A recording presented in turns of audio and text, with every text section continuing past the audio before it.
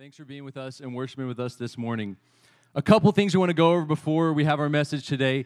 If you can go ahead and grab your red card that was on your seat when you walked in today and fill that out. We want everyone to fill that out, especially if you're a guest or visitor today. If you can fill that out, give it to us at the table in the lobby. We'll give you a free t-shirt. Is anyone wearing the t-shirt today? Where's Matthew at? Oh, Matthew's down. Fisher, you're wearing the t-shirt, aren't you? All right, this is what the t-shirt looks like, all right? So let's go, Fisher. All right, so we'll give you that t-shirt today, and we just want to be able to connect with you and get some information from you. Life groups. Who all was in a life group this week? Raise of hands. All right. Who all enjoyed their life group this week? All right, good.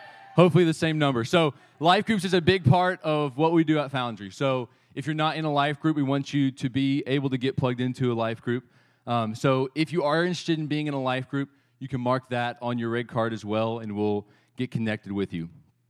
If you would like to give at Foundry, you can do that two ways. One of the ways is dropping the money in the buckets on your way out the sanctuary today, and the second way is giving online at our website, myfoundry.org. Is that right? All right, myfoundry.org is the website. And as a lot of you probably have noticed, Elijah, our lead pastor, is not here this morning. He is traveling to Kentucky for a wedding, so he'll be coming back tonight. Today we get to hear from Tim Burnett. He's bringing the message. Yeah, let's hear for Pastor Tim. So I know him as Pastor Tim because he was my youth pastor for a very small amount of time, probably like 3 or 4 months when I was in 7th grade. And some of you knew me when I was in 7th grade, mainly the brooms here. I was a punk when I was in 7th grade. So Pastor Tim got to be my youth pastor back then. He's been in ministry a long time, doing youth ministry. He's been a lead pastor, so he'll bring a great message today. A couple interesting facts that you'll need to know about him if you don't already know. The first is it could be a good thing, maybe not. He's a big Alabama Crimson Tide fan. So there's that. Well, two other things. One, he's a drummer. I feel like you'd want people to know that. And thirdly, he's a big fan, maybe one of the biggest fans of the Christian band Stryper. Now, if you don't know who Stryper is, they're 80s, 90s. Their prime was in the 80s. They're still going today because Pastor Tim will post a Facebook video of a concert he's going to every once in a while. So he's a big Stryper fan, a drummer, an Alabama fan, but most of all, he's going to bring our message today. So let's welcome him as he comes. Hey,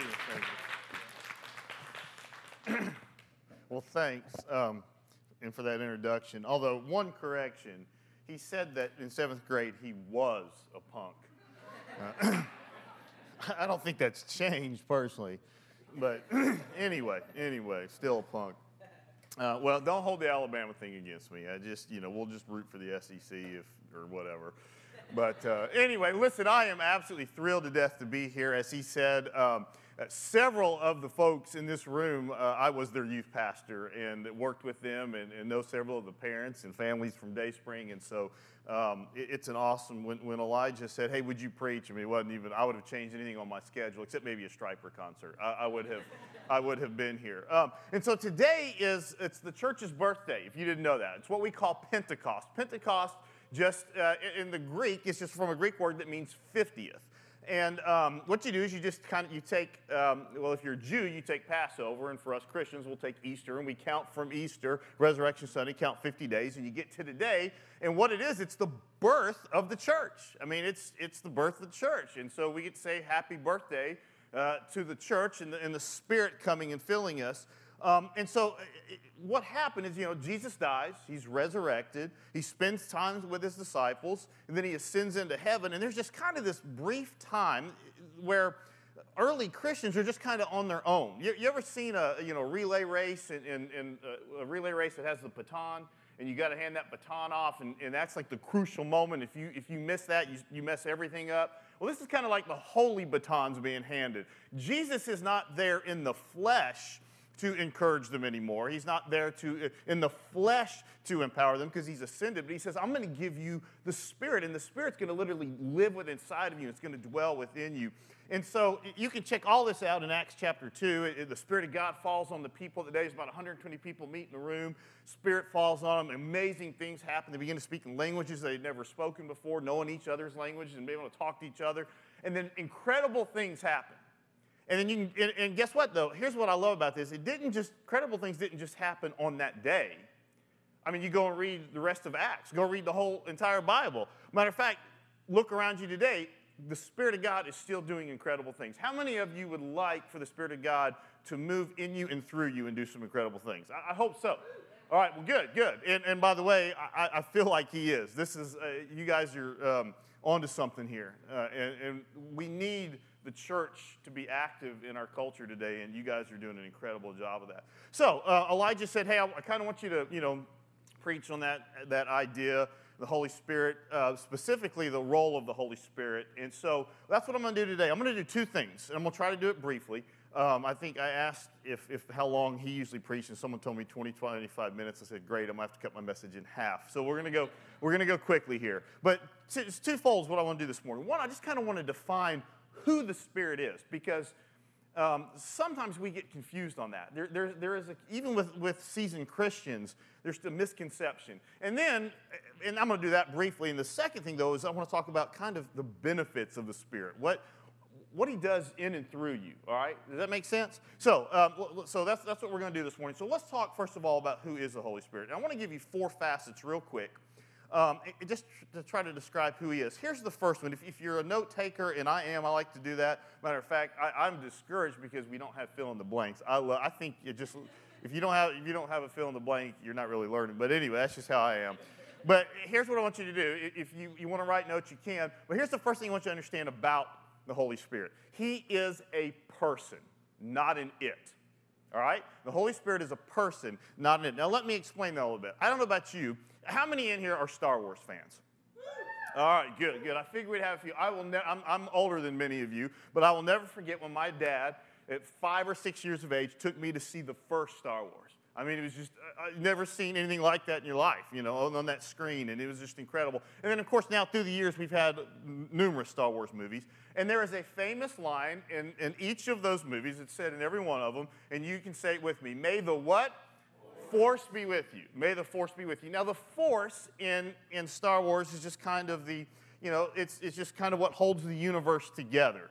To be honest with you, it's really nothing more than what New Age religions offer today. But unfortunately, I've heard some very well-meaning, intended Christians who will kind of liken the Holy Spirit unto a force. And we shouldn't do that.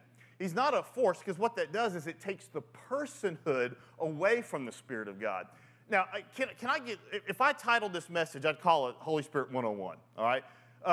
Can I get, for just 1 second, I promise I won't be long on this, but can I get really technical for just a minute? I think we need to get technical first, and then we'll get practical. But because some of you are not in school right now, and I know you're missing that, and you wish you were. So I want to give you a little bit of grammar. All right. Here's what I want you to understand. This helps us to understand he's a person. When we use the personal pronouns he or him, referring to the Holy Spirit, we do that because Jesus did that. That's how Jesus referred to the Holy Spirit. Now, in Greek, there's 3 gender options for pronouns. You have masculine, you have feminine, you have neuter. Makes sense, right? That's what you've got. Now, according to Greek grammar, pronouns must match the gender to the noun to which they prefer, or which they refer to. So if you say, if you refer to, in other words, spirit, which is pneuma in the Greek, it's of neuter gender, then you would just kind of call it an it. You would say it. But here's what I want you to take note. John 6:13, by using this rule of grammar, it should read, when it, the Spirit of truth, comes. But rather, John deliberately puts it this way. He says, when he, the Spirit of truth, comes. What happens is John just kind of breaks all rules of Greek grammar there. And I think he's doing it to go out of his way to say, listen, the Holy Spirit is personal. Please don't make him impersonal. Don't call it an it. Don't call it a force. He is real. And of course, we also know he's a person because you know what? He does what people do. We know that, I just wrote a few things here that we can see that happens here in the life of the Holy Spirit. It says he speaks, he teaches, he admonishes. He's tempted or tested, even according to Acts 5:9. He has emotion, he has a will, he prays. So those are all things that a person does, right? So just, I want you to get that. Just turn to your neighbor and say, see, I told you he was a person. Good, right? Yeah. So may the Holy Spirit be with you, not the force, right? All right, so that's the first thing. Second thing I just want to say real quick about this is that he is the third person of the Trinity. Now, hopefully you have learned that and understand that, but can be such a confusing concept, and there's so many analogies out there that really hurt the concept of the Trinity. So in Christian theology, we don't believe in three gods, of course. We go back to the great Shema passage in Deuteronomy, "Hear, O Israel, the Lord our God is one." We believe that we serve one God, but he manifests himself in three different personalities. You have God the Father, you have God the Son, you have God the Holy Spirit. Same God, but three distinct personalities. So that means that the Holy Spirit is not lesser than the Father. He's not lesser than the Son. He's co-equal. He's co-eternal. They are what we call in theology, they're ontological in nature. They're the same essence, but they have different roles and different functions, all right? Does that make sense? I mean, that's like the fastest I've ever explained the Trinity in my life right there. But I'm trusting that most of you understand it. We serve one God, Father, Son, and Holy Spirit, same being, same essence, three persons. And then two other quick facets, and then I'm going to get to the meat of the message. So we know he's a person. We know he's the third person of the Trinity. And then thirdly, I really want to highlight this, and I'll explain why in just a minute, more in just a minute. But he was active in creation.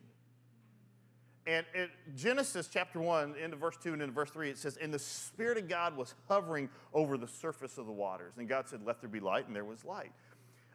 All that God has created, he created through his Spirit and through the Son, Jesus. I mean, all three are involved in that. Now, that's important because in just a moment, we're going to talk about regeneration.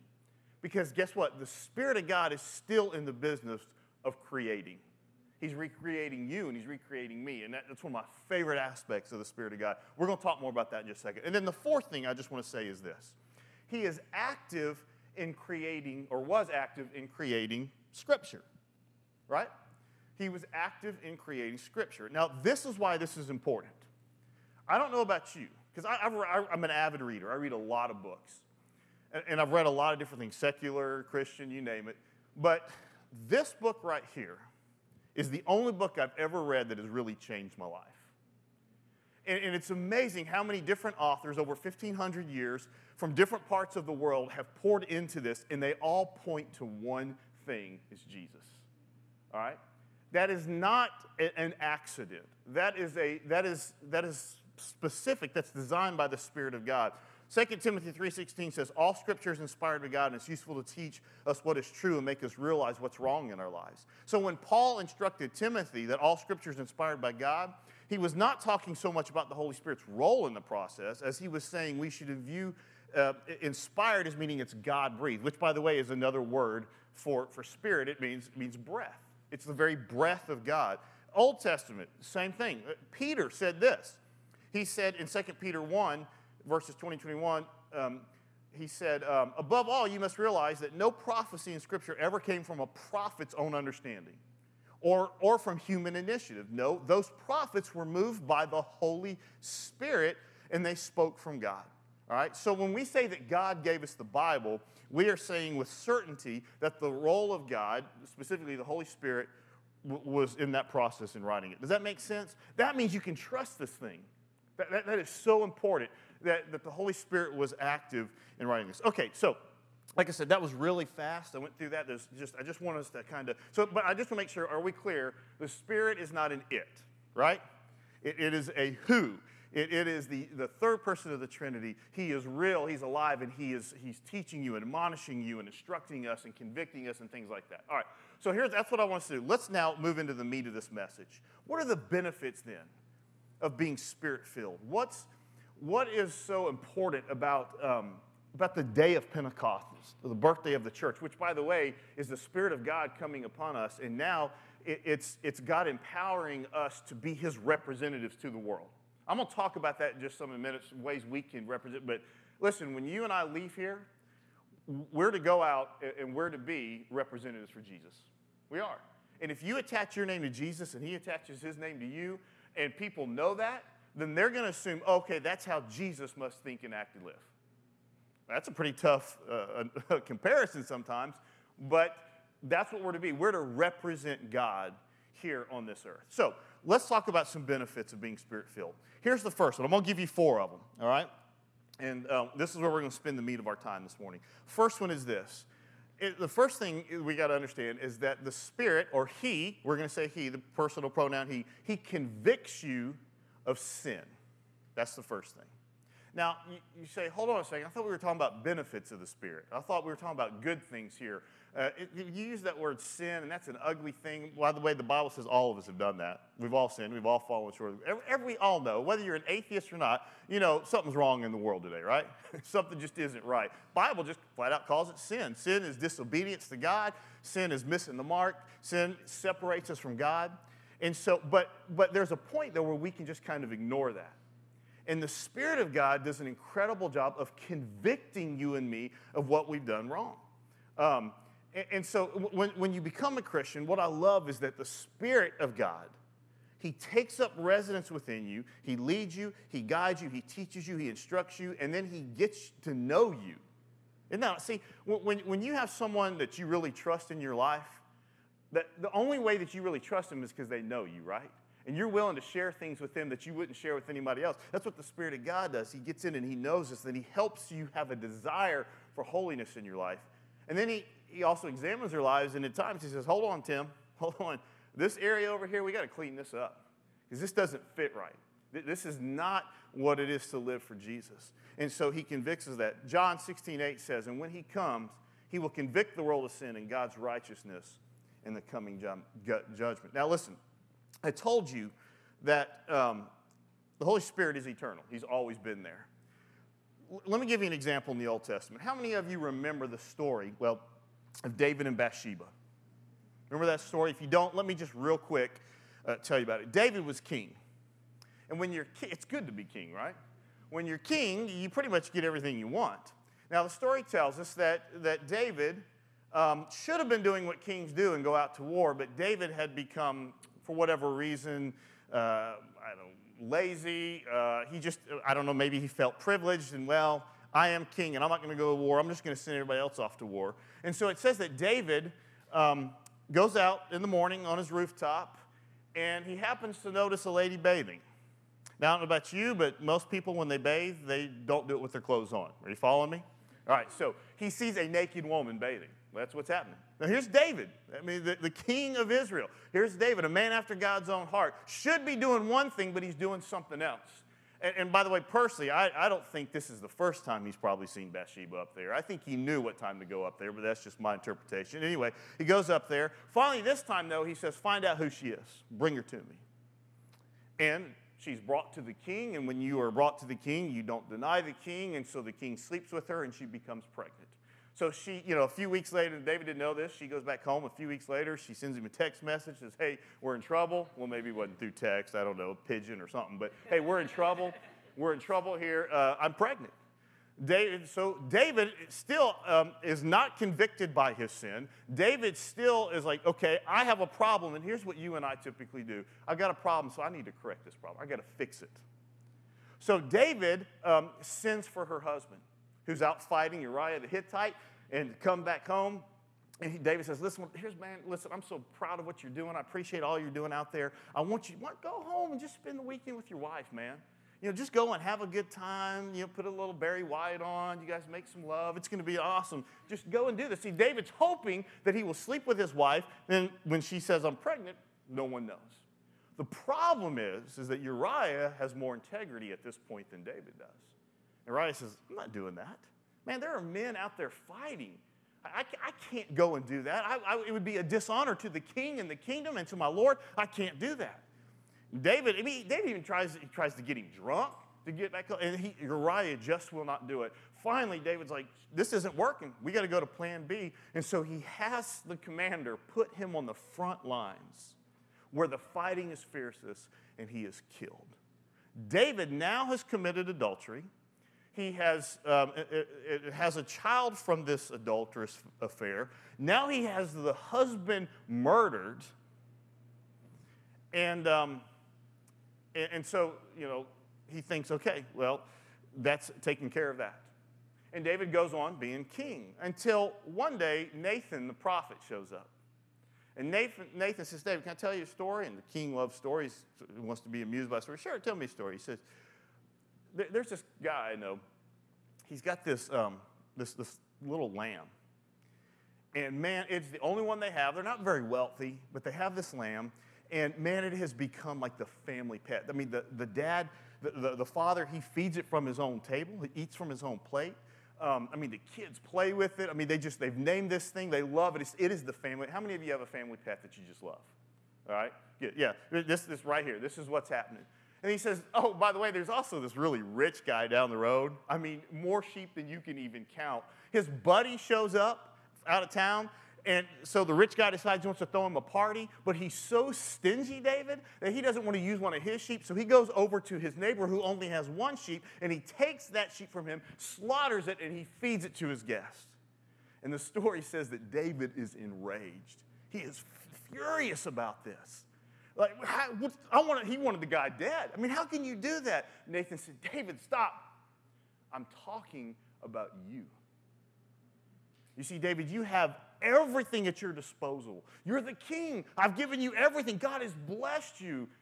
And yet, because of sin that is in your life, you decided to take what was not yours, and you tried to cover it up, and the Lord is very disappointed in you. Now, a beautiful thing happens here, though. David acknowledges his sin. He realizes, man, I have sinned against the Lord. Matter of fact, if you got your Bibles, turn to Psalm 51 real quick. And we're getting to the Holy Spirit here, I promise, because you may be wondering what rabbit trail I'm on here. Psalm 51, and I'm old and I cannot read it now without my glasses, says this. I want you to look. Psalm 51 is David writing this psalm after he's been convicted by Nathan the prophet, after the Spirit of God has convicted him. And it's a psalm of confession and restitution. I encourage you to read the whole psalm. Starting in verse 7, he says, purify me from my sins, and I will be clean. Wash me, and I will be whiter than snow. Oh, give me back my joy again. Can I just tell you real quick, when you sin and you break God's heart, you know what? It always robs your joy. See, Satan is the father of lies, right? And Satan wants to tell you what this is going to do is going to be fun. You're going to find, and you know what? Let's all be honest. Sin is fun in the moment, typically, or we wouldn't probably do it. There's joy in that, but we know that after the fact, see, I don't think David was full of joy, knowing that he had impregnated a woman who wasn't his wife, and that now he had her husband murdered. Anyway, and he says, so give me back my joy again. You have broken me. By the way, I don't think you ever find true joy again until you allow Jesus to break you. Now let me rejoice. Don't keep looking at my sins. Remove the stain of my guilt. Create in me a clean heart, oh God, and renew a loyal spirit in me. And then I want you to look at verse 11. And he says this, do not banish me from your presence, and don't take, my translation says, your Holy Spirit from me. You see, David had tasted what it's like to truly experience the presence of God, even when it means conviction of sin. And David realizes now, this is what I want. All this stuff in the world, and that's the sex and the power and the money, that is nothing. What I want is your spirit. And David is pleading with him, God, please don't let your presence leave from me. I don't ever want to be out of your presence. Please don't banish your Holy Spirit from me. Isn't that awesome? And so I just want to encourage you this morning, and me as well, that when the Spirit convicts us, when he gives us a spiritual spanking, so to speak, it hurts. It's not exciting in the moment. It's not fun. But the end result is always restitution with Jesus. It's always back in the presence of Jesus, and it's always where your joy is restored. Amen? And that's an awesome thing. So that's the first thing I want you to understand, is that he convicts us of sin. Second thing is this, and this is my favorite part of the whole message here, is that number 2, the Holy Spirit transforms you and me into a brand new person. Are you with me? A brand new person. Because I'm telling you, who I was before Jesus and who I am after Jesus is a totally different guy.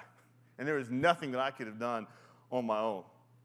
And that's the amazing part is that Jesus can, listen, he can transform anybody. Turn to your neighbor and say, he can even transform you. See? Yeah. Right. And, you're probably wondering, really? That guy? Yeah. I mean, he can transform anybody, no matter where you've been, no matter what you've done. David committed adultery, had an affair, committed murder. God restored him. And I think, man, as we're kind of walking, as I've been walking through the book of Acts this month, knowing that this is the birthday of the church and things like that, I think of the Apostle Paul, and Paul wrote 2/3 of our New Testament. But before he was Paul, he was a guy named Saul. And Saul, he was a devout Pharisee. I mean, he was a Jew to the nth degree, and he lived to the letter of the law, and he had letters in hand on the way to Damascus to go arrest followers of the way. Those were what they call followers of Jesus, to go arrest them or to even have them murdered. As a matter of fact, I don't challenge you in your own time, go read Acts chapter 9 and look at this story. We don't have time to do it here. But in Acts chapter 9, it says in verse 1, it says, "Meanwhile, Saul was uttering threats with every breath and was eager to kill the Lord's followers." Then you go and you read a little bit more of that, and Jesus shows up. And he says, Saul, why are you persecuting me? The Spirit of God gets a hold of his life. He has a guy come and pray for him, and he's blinded for 3 days, and the scales come off his eyes. And then you just go down a few verses to 15, and Ananias is told to go over. And I love this. So Ananias is like, hold on, Jesus, hold on just a second. You do realize this is the guy who's been trying to murder us, right? I'm not real. I mean, sometimes Jesus puts you in uncomfortable situations. Let's just be real about it. And I'm not really wanting to go and share the love with this dude. Jesus says, go. And look what he says here. It says in verse 15, I believe, because I didn't write it in my notes. But he said, but the Lord said, go. And then he said, for Saul is my chosen servant. Did you hear that? The murderer, the guy who has letters in hand to go arrest people, I have chosen him to be my instrument. I want him to take the message to Gentiles, which is just remarkable, because Gentiles and Jews don't like each other, all right, in this culture in that day and age. And they didn't like each other at all. And Paul is a Jew to the nth degree, and now I'm going to go to Gentiles, even to kings and to the people of Israel. How about that? Saul went from a murderer to a servant of Jesus. Now that's transformation. Hear me this morning. Please hear me. No matter who you are, no matter what you have done, you are never, ever too far gone for the Spirit of God to transform your life. Know that. And I don't know anything else that can transform you. I've tried a lot of things. Now, I know this. We live in a very cynical time. Even church folks can be cynical. I can be cynical, because life is hard. Sin just is rampant. Our culture is changing. And so a lot of times we often think, I was following this one person on Facebook, and she just talked about how the end of times were coming. And for 2,000 years, the end of times have been coming. So we just got to quit getting caught. But this is the end. And we have a tendency, though, sometimes with all we're seeing, this is it. The end is coming. Well, the end is coming. It may be another 2,000 years, but it's coming. But, this is where we are. But as long as you have Jesus, no matter how bad it gets in our culture, no matter how bad it gets in your life, as long as there is Christ and His Spirit, you always have hope. Russell Moore, who's the president of Ethics in the Religious Liberty Commission of the Southern Baptist Church, I've read a couple of his books, fantastic. But he wrote an article in the New York Times a few years ago. And he recalls a conversation that he had with evangelical theologian Carl F.H. Henry. Now, Carl F.H. Henry was the guy who did pretty much all the research for Billy Graham. Very noted theologian. And so Moore said this. He goes, when I start to get discouraged about the future of the church, I remember a conversation I had a few years ago with evangelical theologian Carl F. Henry. He said, several of us were lamenting the miserable shape of the church. So we asked Dr. Henry if he saw any hope in the coming generation of evangelicals. And he said, I will never forget his reply. He said, why, you speak as though Christianity were genetic.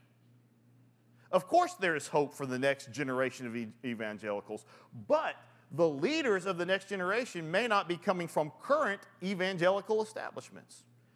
They are probably still pagans, full of sin. Kind of like David, maybe like Saul, like you, like me, right? Because who knew that Saul of Tarsus would become the great apostle to the Gentiles? Who knew that God would raise up a C.S. Lewis or Charles Colson, who was in the Watergate scandal with Nixon? They were unbelievers who once they were saved by the grace of God, now were mighty warriors of the faith. And then he said this. He said, the next Jonathan Edwards, he was a great preacher. He might be the man driving in front of you that has that Darwin Fish bumper sticker decal. The next Charles Wesley may be a profanity-spewing hip-hop artist. The next Billy Graham might be passed out drunk at a fraternity house. The next Charles Spurgeon might be making posters for gay pride. The next Mother Teresa might be managing an abortion clinic right now. And the point is, and hopefully you get the idea, is this: God can change the hardest of hearts and use them for his kingdom purposes. We have got to see everybody as a potential for the kingdom of God. Nobody is too far gone. Why did God choose Saul, Paul? Why did he pick him, this murderous, hate-spewing Pharisee? Well, Dr. Friedemann, Elijah and Zeke's dad, he preached on this a few weeks ago, and he said, he suggested 4 things. I just thought this was awesome as to why the Holy Spirit transformed Saul into Paul. One, he was brilliant. He was very well educated. He was trained under the most sought-after rabbi of that time, Gamaliel. He wrote 13 of the 27 books of the New Testament eventually, so we know he was smart. He also was a Jew in a Gentile world. In other words, he was great for those Jew-Gentile crossovers. He could speak Aramaic and Latin and Greek. But the third one and fourth one are what I really loved. Matt said the third one is that he was just the worst of all sinners. And you know what? I can relate to that. Paul put himself in that camp. 1 Timothy 1:15 says, this is a trustworthy thing that deserves all acceptance. Christ Jesus came into the world to save sinners, and I am the worst of them all. And wow, I'm right there with you. And then the fourth thing that Matt said was this, and I love this. It's because he uses Saul because God knows the future, or what Matt called, he was a projection God. And he gave this quote from a book about a guy who was a baseball scout.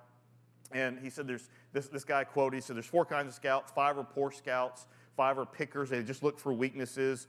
5% don't plan. 85% are those who they just look for the talent. He goes, but then there's the last guy here. There's the projection scout. In other words, he looks for how coachable a kid was. He saw a flaw in his swing, but he thought, you know what? With the right coach, that could be corrected. And years down the road, he could envision with a great coach and mentor how this player could play. And so he used rose-colored glasses looking to see the potential rather than the current state. Can I just tell you that rocked my world? Because right now, I've had a lot of failures in my life lately. And many times I thought, man, God is just done with me. But I was reminded of the truth that God is a projection God. He sees where my past was. He even sees my present state. But you know what? God says, with the help of the Holy Spirit, little tweaking, little coaching, I see what Tim Burnett can be. And guess what? No matter what failure, no matter what sin, you are never too far gone. Isn't that awesome? God is in the business of transformation. And he can change anybody at any time. And let me just say this as a side note. Remember, heaven is not all there is. We tend to think, man, I'm going to get saved and then I just can't wait to go to heaven. No, you were not saved to sit, you were saved to serve. And that means he's not through with you. He wants to transform you so he can go and use you to do something great. So what's not important is not your past or even your present, but it's that God sees your future. Amen? Let me give you the third thing here. I've got 2 more. I don't know how we're doing on time, but I got 2 more here. Third thing is this, is that the Spirit of God inspires witness. He gives you the power or the ability. Matter of fact, look at Acts 1:8.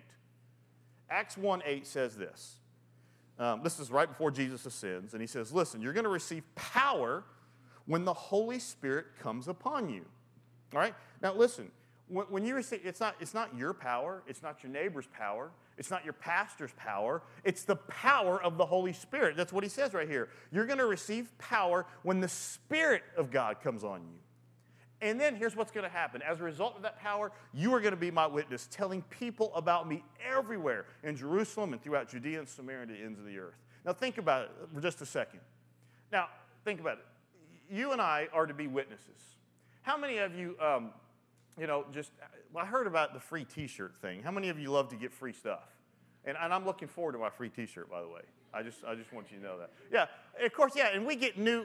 Anytime you get something new and exciting, when Christmas comes around, or let's say, for example, I'm a drummer too, and let's say a DW drum set has always been my dream, and I'll never afford that. But say somebody gives me a DW drum set and maybe a rack system around it and Zildjian cymbals. Do you think I'm just going to put that? I have a drum set in my shed. Do you think I'm just going to go put that in my shed and never tell anybody?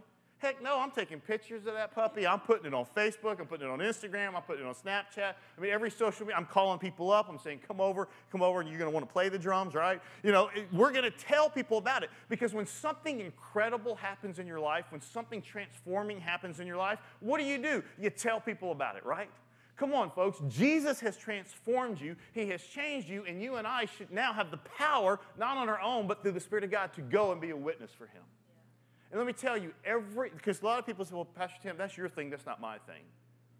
No, first of all, it's not my thing.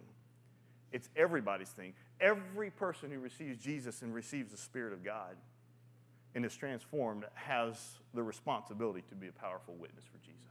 Now, not everybody does it the same way. Let me explain.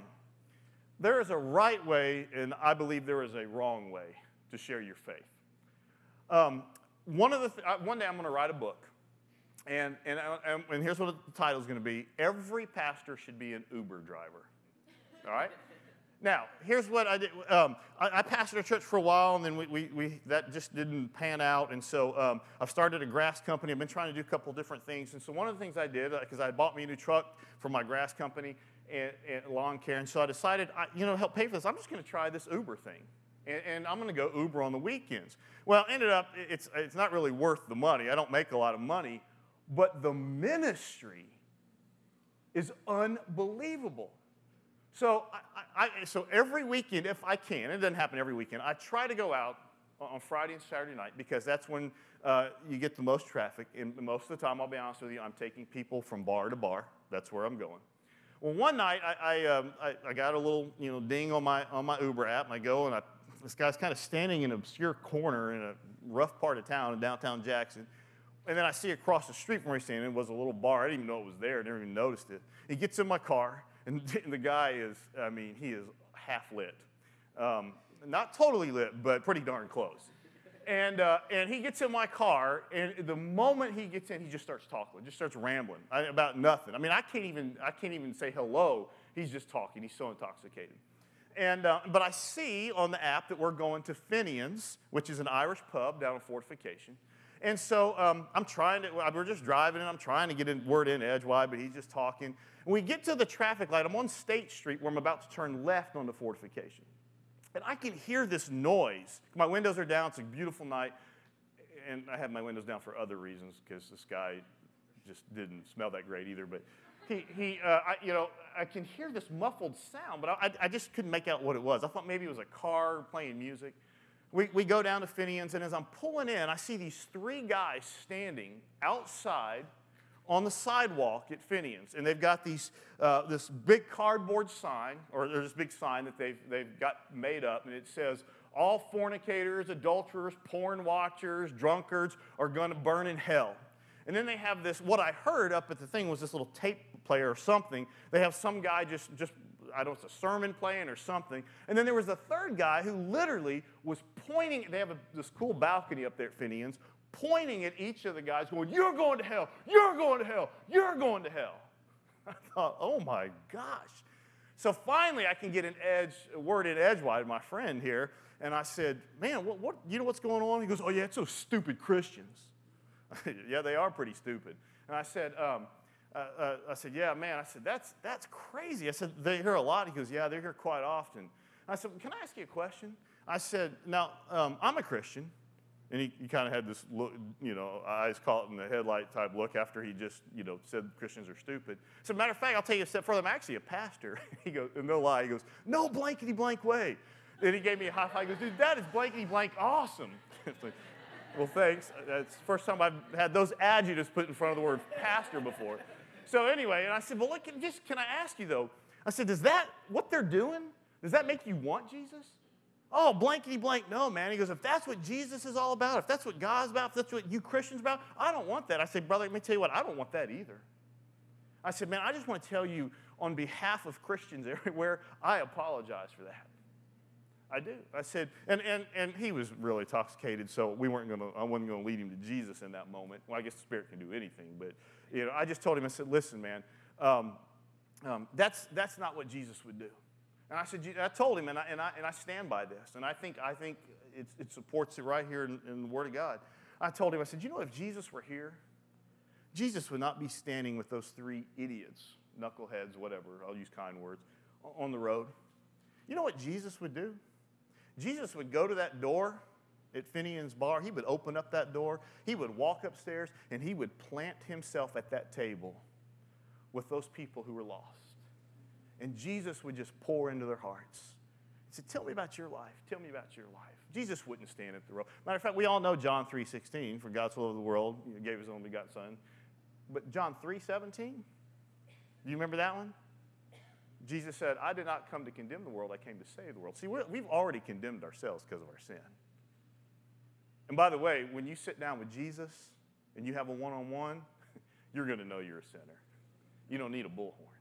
When the presence of God convicts you, you're going to know you're a sinner. And I just said to my friend, I'm so sorry. I said, I asked him what his name was, and I said, I'm going to pray for you. I try to, if the conversation allows, and it doesn't always, but if they're open to it, I always try to pray for them before they leave, or at least promise I will, and I do. And I just want to tell you, my friends, the Holy Spirit will come upon you, and you will receive power to be my witness. But you don't have to beat somebody up over the head. Now, maybe that's effective somewhere. I watched the people up there. They were heckling him. I did not feel the presence of Jesus anywhere near there. I felt anger and hatred. God has called you and I to be a witness. But I think there's a right way and there's a wrong way to do it. And the power is going to come from the Spirit of God. See, I think those guys were using the power on their own. That's my opinion. Let me give you the fourth and the final thing here. I love this one. The Holy Spirit gives gifts. How many of you like to get gifts? We just said that, right? I'm getting a T-shirt later. I found that out. Yeah, but look, when you become a Christian, the Holy Spirit gives you a gift. It's called spiritual gifts, all right? Now, for Christmas one time, I got this. I got this T-shirt, and it just said, I'm gifted, all right? So every Christmas, some party, I'll pull this out, and I'll wear it or whatever. But when I think about this shirt, I think, in reality, that's really what all of us should be wearing, only it says, I'm Holy Spirit gifted. Because every single one of us in this room, the Spirit of God has given you a gift. And here's a couple things. I was going to, what time is it? What time do we have to leave? Okay. Well, then we're okay. Yeah. I mean, shoot, we got plenty of time. 1 Corinthians chapter 12. Chapter 12, 1 Corinthians chapter. You want to turn there, you can, or you can just listen. Starting in verse 4, it says, listen, there are different kinds of spiritual gifts, but the same Spirit is the source of them all. All right? There are different kinds of service, but we serve the same Lord. God works in different ways, but it's the same Lord who does the work in all of us. A spiritual gift is given to each of us so that we can help each other. To one person, the Spirit gives the ability to give wise advice. Another, the same Spirit gives a message of special knowledge. The same Spirit gives great faith to another. And to someone else, one Spirit gives the gift of healing. He gives one person the power to perform miracles, and to another the ability to prophesy. He gives someone else the ability to discern whether a message is from the Spirit of God or from another spirit, which would be an evil spirit. Still another person is given the ability to speak an unknown language, while another person is given the ability to interpret what was just said. It is the same, it is the one and only Spirit who distributes all these gifts, and He alone decides which gift each person should have. Now, there's a whole sermon right there on that. A couple thoughts here real quick. Number one is this, is God, or the Holy Spirit, is the giver of the gifts. And a spiritual gift is different than a talent, right? Some of you you're talented at certain things. That's not necessarily a spiritual gift. A spiritual gift is something that happens once you have given your life to Christ. The Spirit infills you, and then there's multiple different gifts. Some of you have the gift of encouragement. Some of you have the gift of preaching and teaching. Some of you have the gift of hospitality. Some of you have the gift of helps. But I know this. The second thing is that every single believer gets a gift. So if you are a Christian in here, you have a spiritual gift. Now, I realize some of you may be like, this is kind of a new thing to me. I'm not really sure what that is.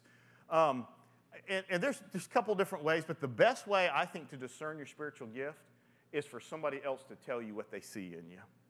So here's what I want you to do. You have an assignment. I want you this week, with your Christian friends, two things. One, you need to go out and find non-Christians and witness. But to your Christian friends, you need to say, you know what? Man, I've been noticing the way you handled that situation, that you really encouraged them. I never knew I was going to be a pastor until about 12 different people finally kept saying, you know, Tim, I think you have this gift in your life. And I finally, because I'm a little slow, got the message, okay, I think maybe that's what God wants me to do. Every one of us has a gift, all right? And then I want you to understand this. Your gift is not better than somebody else's gift or vice versa. Because you know what we have a tendency to do? Compare, right? I mean, there are several people that I was like, gosh, I wish I could preach like that guy. And let me tell you what, the Holy Spirit has convicted me on that. You know, Tim, I did not make you to be like that preacher. I made you to be who you are. Just be who you are. I've given you these gifts for a reason. Don't be envious of somebody else's gift. Be thankful for the gift you have and be thankful for the gift that they have. And then finally, the last thing I got from that, what we read in Paul's list there, is that your spiritual gift is not for you, right? Spiritual gift is for someone else. God didn't give you the gift to benefit you. He gave you the gift so that it will grow his kingdom. All right, well, we've come to the end here, I think. So I hope you've gained a little bit better understanding of who the Spirit is, what the Holy Spirit's role or function is in your lives. We know that the Spirit teaches, he comforts, he helps, he guides, he listens, he prays, he intercedes, he convicts, he transforms, he makes us a witness, he distributes gifts. But my friends, the main thing I just want you to leave with today is I want you to know that God is in the business of transformation. And he's in the business of changed lives. And I just want to remind you again that you and I are never too far gone to still be used by Jesus. D.L. Moody, he was a great evangelist and preacher back in the 1800s. He was connected to the holiness movement right here in America. And it said that he was going to do a campaign in England, a preaching campaign. And an elderly pastor was kind of grumbling about it. He says, why do we need this Mr. Moody? He's uneducated, he's inexperienced. I mean, who does he think he is anyway? Does he have a monopoly on the Holy Spirit? And another younger, wiser pastor said, no, sir, but the Holy Spirit has a monopoly on Mr. Moody. And I love that. I thought, that's my prayer for each of us, that the Holy Spirit will have a monopoly on your life. That you're not going to share it with others or other things, other spirits. Holy Spirit, you just come in and you take control. Dwight L. Moody himself said this, and I promise this will be the last thing I'm going to pray. He said, I believe firmly that the moment our hearts are emptied of pride and selfishness and ambition and everything that is contrary to God's law, the Holy Spirit will fill every corner of our hearts. But if we're full of pride and conceit and ambition and the world, there's no room for the Spirit of God. We must be emptied before we can be filled. Let's pray together. Jesus, I pray that we will be emptied. I pray that any pride or conceit in our lives, God is just going to, Lord, we empty it. You take it from us so that we can be filled with your Spirit. I pray that there will be those in this room today, God, whose lives are forever transformed. Satan has been feeding them a lie. They've been holding on to something. I'm never good enough. I'll never measure up. That's not true. Every person in Scripture that God used, they were full of sin. They had flaws. God, thank you for your Spirit. Do a great work in us. Fill us so that we can go and be a witness for you. In Christ's name, amen.